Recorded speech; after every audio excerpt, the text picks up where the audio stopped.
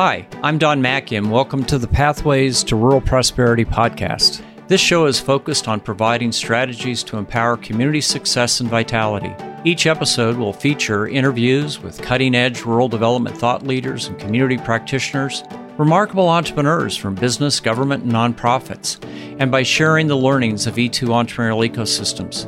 Connect with me, learn more about E2, and subscribe to this show at energizingentrepreneurs.org.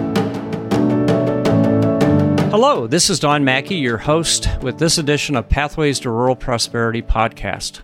Joining me today are Deb and Dan. They're going to kind of share a little bit about their background here really soon. And so welcome to each of you.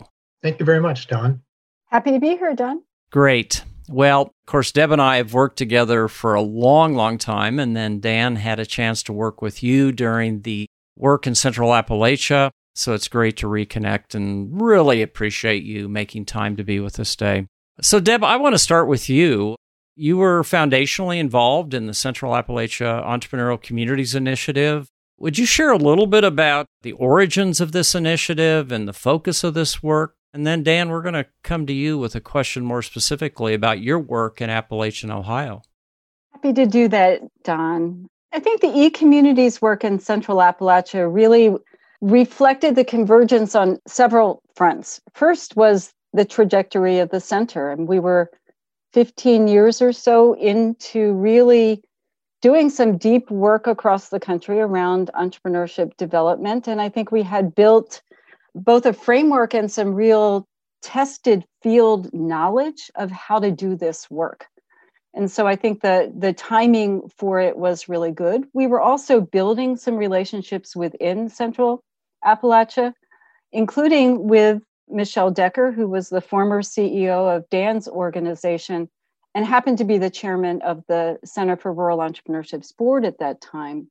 So that was one thing. I think we were just ready to share in a new region the work that the center had been doing. The second thing was the significant investment that the Obama administration made in what was called POWER.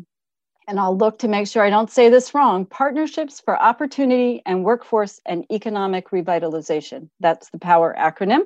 POWER was really designed to push the federal response into places that had been negatively impacted by changes in the fossil fuel industry, particularly coal, that came about because of restructuring in the industry, but also the federal response to it, particularly the closure of coal-fired power plants. And so Appalachian Regional Commission was a really important partner in the POWER work and put a significant amount of resources into Central Appalachia over a 5-year period. And our work started at the beginning. ARC invested $238 million in the region in almost 300 projects, and our e-communities work was one of them. The e-communities work was designed as a 3-state initiative. It was a little different than many of the POWER projects that were proposed at that time. We focused on Appalachian, Ohio, where Dan is from, Eastern Kentucky, and then particular parts of West Virginia, the only state that's 100% within the ARC region. In each of those places, we identified a deeply rooted community partner. Again, Dan will talk more about this, but a partner that was already doing some community building, community capacity building work in their places. But in most cases, they hadn't really embraced entrepreneurship as a component of that work and saw the e-communities framework as bringing some additional value to the work that they were already doing on the ground, building some capacity for them in the communities where they were working. Each of those state partners supported a coaching team, and they all did it differently. The West Virginia hub was working and already had community coaches out in the field, and we really worked with those coaches to build their capacity. The Foundation for Appalachian Kentucky, our partner in Eastern Kentucky, brought in a consultant whose job it was to build out the e-communities work in that region. And they partnered with the university, with the Brushy Fork Institute at Berea College, to fill out their coaching team. And Rural Action really made the commitment from day one to build their internal capacity to do this work by building up a coaching team. And that led to hiring Dan and bringing that on. And our team, Don and myself and Dana Williams, we really were there to support those coaches, to bring the framework, to bring research, and to help them do that community coaching as well as possible as the work went forward. So that's a bit of the background and the sort of context setting, Don, and I'll leave it there unless you have a follow-up question for me. No, you've got this background piece down well, but I do think it's fair to say that this work that we all engaged in Central Appalachia has probably offered some of the deepest learning in terms of how do we foster entrepreneurial communities. And so, Dan, I want to transition to you. As Deb indicated, you were hired specifically related to this initiative to come in as a coach. At least my observation was you really thrived and developed as a coach in this work, becoming very, very effective. So share a little bit about Rural Action and your work within this initiative. Yeah, thanks, Don. And it was quite a journey to come on as a community coach, which we've had a lot of conversations about that, but it was incredibly full of new learning for us. Rural Action, just a little bit about our organization. We're a member-supported nonprofit in Appalachia, Ohio, which is 32 counties in the southeastern corner of the state. Rural Action has been in existence for more than 25 years now.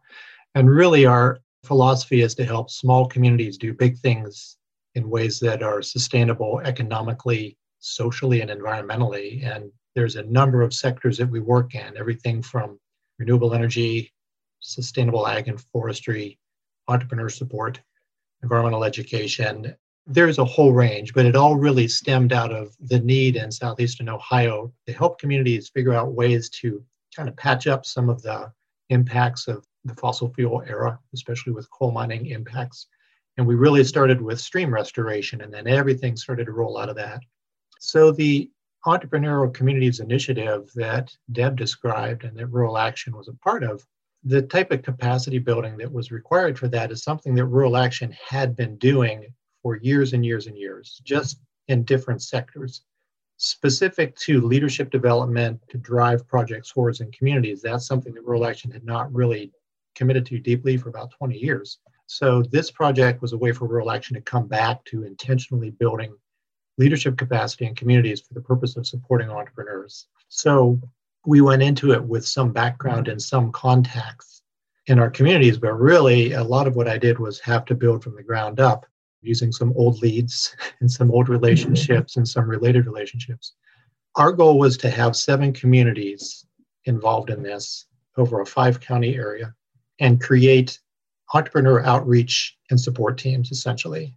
We knew that there were so many small businesses of 10 employees or less, 5 employees or less, that were really what I call just under the radar of business assistance, simply because of the nature of how their businesses operate and how the entrepreneurs came about getting involved in their businesses. So the goal was to build these community teams to intentionally seek out these entrepreneurs throughout their communities, and simply say, who are you, first of all? Tell me about your business. Tell me how you attained your business. What are some things that you're striving to do? What are the things that are getting in the way? What could you really use right now for help? We didn't ask any deep dive personal questions. We didn't ask financial questions, but everything was confidential. And out of that, we were able to start to glean some of the needs. Out of those 7 communities that we aimed for, 5 we got pretty good traction out of over the 3 years of the project to varying degrees. And that was really based upon the readiness of the people that we were working with. And out of those 5 communities, we were able to gather, this is a few years ago, so I'm going back to my memory, but it was probably close to 60 businesses that they individually interviewed, which when you compare that to 0, that's really big because no one was talking to these businesses before. There was a range of responses that came out of this from the 5 communities, everything from the most basic survey and follow-up assistance to organizing networking events to creating a whole brand logo in our smallest town of 300 people. They came up with a logo that all their businesses could share because that was what these businesses had identified as something they really, really would like as a common marketing strategy. The other neat thing about the project is we were able to offer some micro grants to each of these communities which amounted to seed money to kick off some of these little initiatives that could get the ball rolling and get the excitement going for the entrepreneurs and the communities. At the very minimum, what we accomplished was every single community now was paying attention to these small businesses in a way they never had before. In the bigger scheme of things, I think the proof was in the pudding about a year ago. We had to wrap up this project, but I still had contacts with a lot of the communities. When the COVID pandemic hit and businesses started to close and state closures came down and customers stopped coming, without any prompting on Rural Action's part, I started to see chambers of commerce and visitors bureaus putting up information and assistance websites and emails and organizing workshops for these community members. So that was really, really cool to see that. Those lessons stuck with them, and it was almost instinctive that they turned back to that on-the-ground networking that we had talked about so much. So the seeds are still there, I would say, and we're still nurturing them in different ways today. That's neat. I mean, it has been a challenge since COVID in terms of the work that's being done and how communities have coped, but that's a pretty powerful story that there was a legacy there of capacity and knowledge that allowed them to be much more responsive to their business community. That's neat. And I hope, Dan, before our time's over, I can come back and get your sense of the E2 framework, because it seems to me you really were effective in working within that framework, but also innovating off of the framework. We'll come back to that, and I want to get your view on it. Deb, you've been very busy the last 3 months. I have been reading all of the stories that I know you didn't write them all. Many of these you're curated into a collection. It's now available through a website. Some of these are deep stories. Dan, you have contributed to some of those stories, and you are featured in some of the stories. But Deb, can you share a little bit about this collection? Because I do think for folks nationally who want to learn more about this, even though I was part of it, I'm blown away as I begin to read all of the stories in terms of the deep learning that has come out of this project. Just a little context for it. This was a 3-year initiative. At the end of the second year, we brought all the coaching teams together in August in Charleston, West Virginia. And we spent some time talking about what we had learned and beginning to identify some learning themes. And then we talked as a group about, Don, to your point, there's a lot of learning here. How do we share it? What's the best way to share it? And decided that the best way to do it would be to identify the themes and sort of, the way I keep talking about it, hang the stories of the work on those themes. And so really dig in and use stories that had documented the work over time, that had been published in newsletters and things like that, do some coaching testimonials, and really illustrate the themes through the stories of the work itself. And that led to identifying at least one deep dive story in each of the states. And those stories really took some aspect of this work and just that had happened really well in that place and just went deep on it. And I think really helped to illustrate the arc of how this work happens, because those deep dive stories aren't just about all the things that worked well.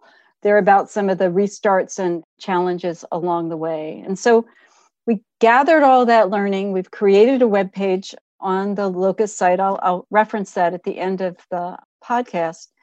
And it's really organized across these learning themes. And within those themes, there's a little bit of context that we've provided, just some grounding, if you will, and then a lot of stories that illustrate what we're trying to speak to, the importance of readiness and champions and using the framework. We're really proud of it. As you said, Don, it's a compendium of a lot of work that was gathered over the couple of years. There's stories of entrepreneurs. There's something, I think, to really speak to anybody that is doing this work deeply in the field right now. And before we move on, what are some of the key themes? Because I think that's one of the neat thing about this story curation is it does follow or is organized around a set of learning themes that are universal, at least as I read these stories, regardless of where you're at in rural America.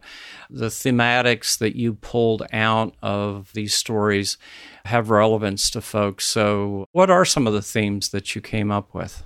The theme around champions was one of the really important ones. This is hard work.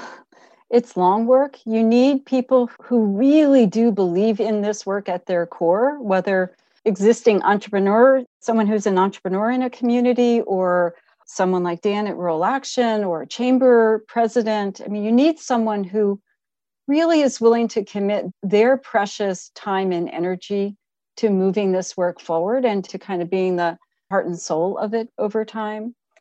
I think the importance of a framework, I'll call it a roadmap, but I think in some ways the folks in Appalachia pointed out very early on their ability to sort of take the roadmap and use a Sharpie and direct a whole new route, which I think is really good. It was a way to organize the thinking around this work and tools around this work, and then to give coaches the confidence to move forward.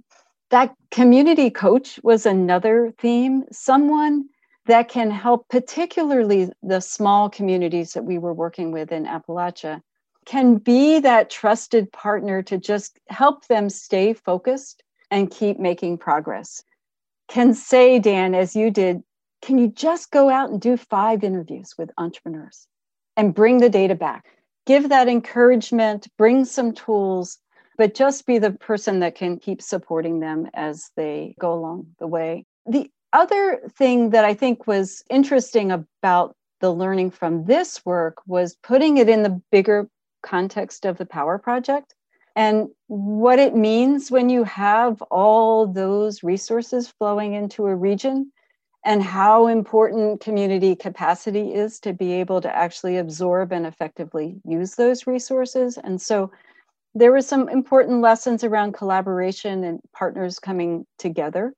So I think that was another important one. And the last one I'll share, just in the interest of time, is the importance of momentum. That it's hard if you don't have something to celebrate. It's hard to keep doing this work month after month after month. And almost all of the communities that really got some traction, as Dan described it, were ones that built a little momentum. They had an early win, whether it was just a really successful networking event that they could speak to, or a really powerful workshop that helped a business get started. Those kinds of events that allow people to stop and say, this is really worth it. Even a successful conversation with an entrepreneur that you're able to connect to a resource, even if it's a very small thing, to feel like you've got some momentum there. And that momentum often was around areas where there was some energy in the community. And in these small places, you've got to leverage the energy that's already there. And if it's about outdoor recreation and tourism, work on that. And many of the communities really did lean into some of those energy areas to create the momentum that they needed. And of course, all of these themes are organized on that website that you mentioned, and the stories are kind of nested under those themes, which I think makes it really useful. Dan, a question for you. One of the locations that I had a chance to do a little bit of work with you on that I think was one of the deep dive stories really hailed from Logan, Ohio, and the beautiful Hocking Hills of your part of the world. Would you be willing to share a little bit about that story? Of course, our listeners can go to that story and read about it, but I think it would be neat to get your perspectives on how this community ultimately wrapped their heads around this work and did some really amazing development. Absolutely, Don. Deb mentioned momentum at the tail end of what she was discussing, and Hocking, the Logan community is a good example of that. That Rural Action happened to catch them at the right moment with all the right pieces in place. And my job, as I saw, was let's keep the ball rolling.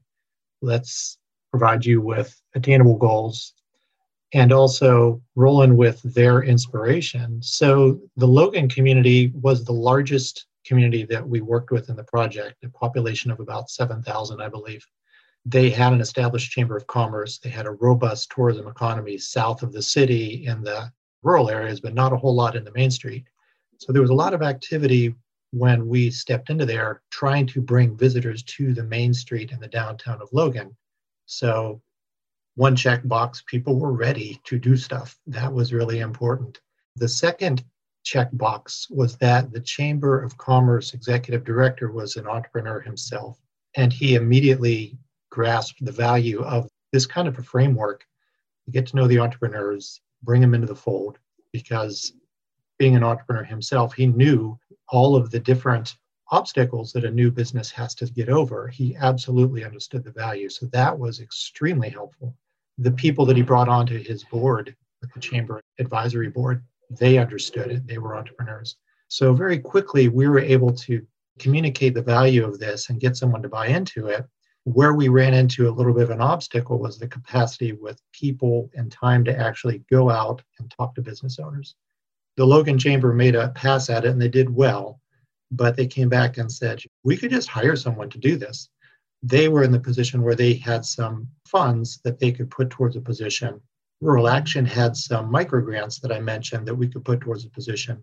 And the Logan Chamber director spoke to a neighboring town who had no capacity whatsoever and agreed to combine their micro grant from Rural Action. So between those two communities and the chamber money that came in, they were able to hire a person to do this business owner outreach, tracking and follow-up for a period of about a year.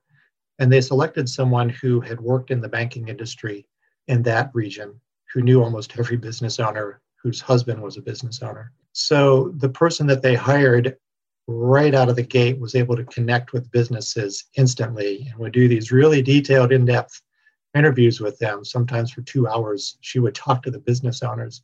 But they came back with such rich information that it helped that community to see in such detail the landscape of their small business owners and the opportunities. And that added value was that this person that they hired knew the resources so well herself. So on the spot, she could give a recommendation for the best follow-up assistance. Whereas in the framework, as you and I know, there's a group that kind of works on processing those within a community and then suggests follow-up. This business outreach person did that all in one fell swoop, which made it super efficient. And they were able to get out and connect with the vast majority of surveys that we gathered in the entire project. So there was a lot of good learning as to how this can work. There was this opportunity for the Chamber and Logan to rethink about what a rural Chamber of Commerce should do in a community like this, that it's not about fundraising and events exclusively. You can really add value to the members' experience through this direct outreach and support. And I think as the project came to an end, they were in a really good position. Some of the key people involved had stepped aside for other reasons, but the mantra in my office was, if we needed to go somewhere to see something good happening, let's go talk to the people in Logan, because they always had something going. And I mean, for us, that was a value for us as well. And they were a great resource for the other communities to kind of inspire people.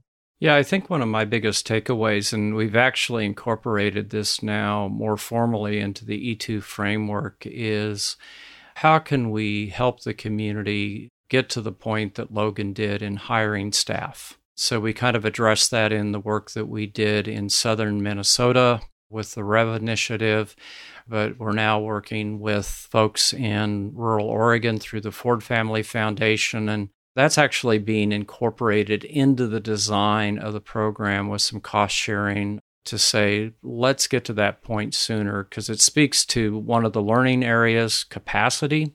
But I think it's also an accelerator. The sooner you can get out and actually begin to work with entrepreneurs, support some deal flow, it just really helps the community connect to this as a successful way to go. And the Logan story just has so many of the various lessons, Deb, that you've curated in the story capture that you've done. And so we really encourage our listeners to take note of that story, but peruse the others as well. As I warned you, 20, 30 minutes goes really fast, and so we need to wrap up. I apologize, but we need to do that. So thanks to each of you, but I do want to give you a chance to share with our listeners a little bit more. So Deb, how can people learn more about Locus Impact Investing? And we will be posting the site, but you might want to share a little bit more. And then Dan, I'll give you a chance to talk a little bit about how people can learn more about your work in rural action. Thanks, Don. Just very quickly, Locus Impact Investing is a nonprofit organization that's working primarily with place-based funders who want to have more impact by using the tool of local investing, beginning to reinvest some of the assets that they have amassed over time back into their communities. And actually, one of the areas that they often want to invest is in building the entrepreneurial ecosystem. And so a strong connection to the work that I used to do. So we are happy to have a conversation with anybody, anytime. We believe that community philanthropy needs to be more engaged with their communities to build these prosperous places. So please feel free to come to our website, locusimpactinvesting.org. And I am Deb at locusimpactinvesting.org if you need to reach out to me. We do a monthly newsletter. You can sign up for it, which highlights some of the work of our partners in the field and would give you a really good idea of the kind of work we see happening in the philanthropic sector in both urban and rural places these days. So thank you, Don. You bet. And of course, we've got exciting news coming out of Kansas with the project that you're involved with the Kansas Health Foundation and philanthropy there. There's now at least 2 communities that have been part of the peer learning effort there that are getting their feet wet with impact investing. And so that's really exciting. And in time, we're going to hopefully have some of the folks back, including yourself, to talk about that work in Kansas with impact investing, supporting entrepreneurship. Dan, share a little bit about Rural Action and how people can learn more about you. The website is ruralaction.org, and that lists all of our program areas, all the sectors that we work at. And there's a bank of videos of the projects we've done over the years. The program that I am the director for is called the Resilient Communities Program. We made a little shift from the Entrepreneurial Communities Project when we started to realize the whole range of resiliency type efforts we could be doing with small communities and businesses. So we're under the Resilient Communities tab. And as far as getting in contact with me, Dan at ruralaction.org. And just so your listeners know, the entrepreneurial framework that Dawn and Deb helped us to wrap our heads around, so to speak, and implement, I am still actively utilizing that same framework in 3 projects right now. One is with the Ohio State University Extension. We have a similar project going with 3 county extension offices. We're just now trying to launch a little bit of this in one of our northern tier counties with the outreach model. And even when we're doing Resilience Fund emergency business grants in the past year, some of the questions come out of that same framework that we use for e-communities. So I'm happy to talk to your listeners, troubleshooting, problem solving. How do you get off the ground? What are some of the energy areas? How do you piece together what you have to get it to work? Happy to talk about that because we've learned a lot, but there's so much to learn. And I'm always inspired by hearing other people that want to try this. Once they see how it works, it really energizes people to want to do more for small business. That's great. And Dan, we're going to definitely want to have you back maybe a little later in the year to talk about your resilient communities. It's such a powerful topic right now. 2 major recessions in less than a decade, natural disasters. It's really a concept that people need to address to find a way to prosperity given the challenges that are coming. So I may be darkening your doorstep once again to ask you to come on. So Deb and Dan, thank you so very much for joining us today for Pathways to Rural Prosperity podcast. I'd like to share a little bit of information. Of course, we will be posting these websites, Deb and Dan's emails, how you can get to these stories. And plus, we've curated a little supplemental piece that we'll be sharing with you, offering some of our observations that may be useful. We think this is a powerful story in its totality worth watching. Also, you can go to our website at www.energizingentrepreneurs.org for free resources. We welcome you to join the E2 National Practitioners Network. Dan, I think you have joined that and are a member of that, which means you can access our E2 University resources. We have our monthly electronic newsletter that is probably the best place to find new postings as we drop more of these podcasts or we issue thought papers. And then, of course, You can find Pathways to Rural Prosperity podcast on all your favorite sites. We hope you'll give it a try and make it a regular part of your schedule. In the coming month, we will have a couple of more podcasts, one with Shelley from Network Kansas focusing on ecosystem building. Deb mentioned readiness. We'll be addressing readiness and organizing. And then I'll have Mylan Wall with the Heartland Center for Leadership Development, and we'll be talking about community capacity building, two topics relative to this work in Central Appalachia. So we hope you can join us for those podcasts as they become available. So on behalf of Deb and Dan, thank you for joining us. Keep up the hard work in building rural America. Thanks for listening to this episode of the Pathways to Rural Prosperity podcast. Head on over to energizingentrepreneurs.org where you can subscribe to this podcast and tap into more than 25 years of field experience from E2 Entrepreneurial Ecosystems. I'm Don Mackey, and I'll see you next time on Pathways to Rural Prosperity podcast.